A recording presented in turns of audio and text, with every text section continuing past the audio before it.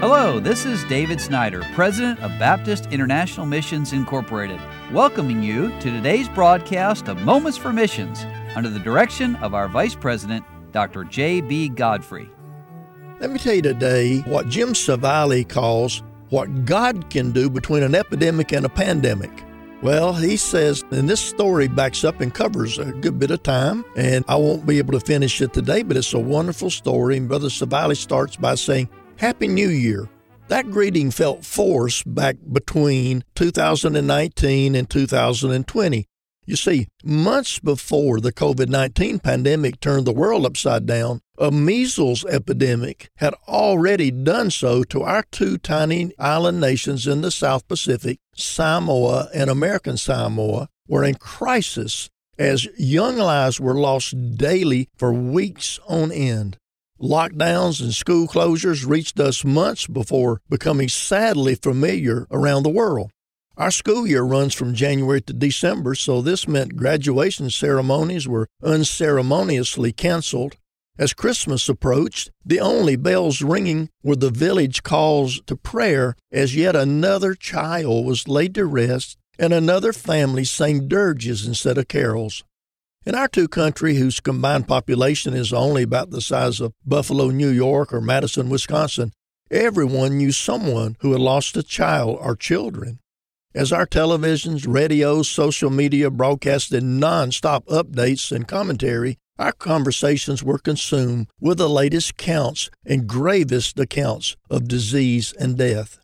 Now, as a missionary overseeing two churches, one in Samoa and the other in American Samoa, I had already become accustomed to the logistically challenging bi-weekly trips between our two works.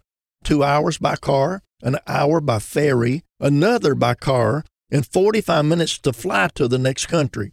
It was always a full, exhausting day starting at 3 a.m. when the alarm went off in order to catch the 6 a.m. ferry. But now, with the measles epidemic raging, regulations were changing minute by minute. I needed this medical clearance from that clinic. No, wait, they're requiring a new one from the main hospital in the capital. Do I have enough time to run and get it and be back in time for my plane? Then the rush back to the airport and the temperature checks and the extra forms to fill and waiting on the ones ahead of us trying to argue their way through the latest restrictions. Well, by mid-January, though, things were returning to normal. Not everyone, of course, as many continued to grieve, but flights and ferries were back on their regular schedules. As long as we carried our official immunization cards and didn't have a fever, we could travel back and forth freely. The schools could reopen for the new year, churches could congregate, overseas visitors were welcome. A sense of normalcy, at least to some degree, had returned. Little did we know how brief it would be.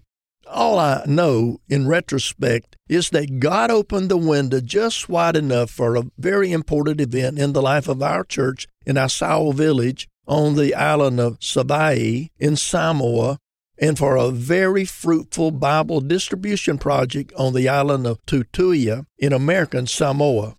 For over a year, we had been planning the 10th anniversary for Asau Baptist Church that would fall on the first Sunday of February. We'd be installing our first local senior pastor, Sopo Tanielu.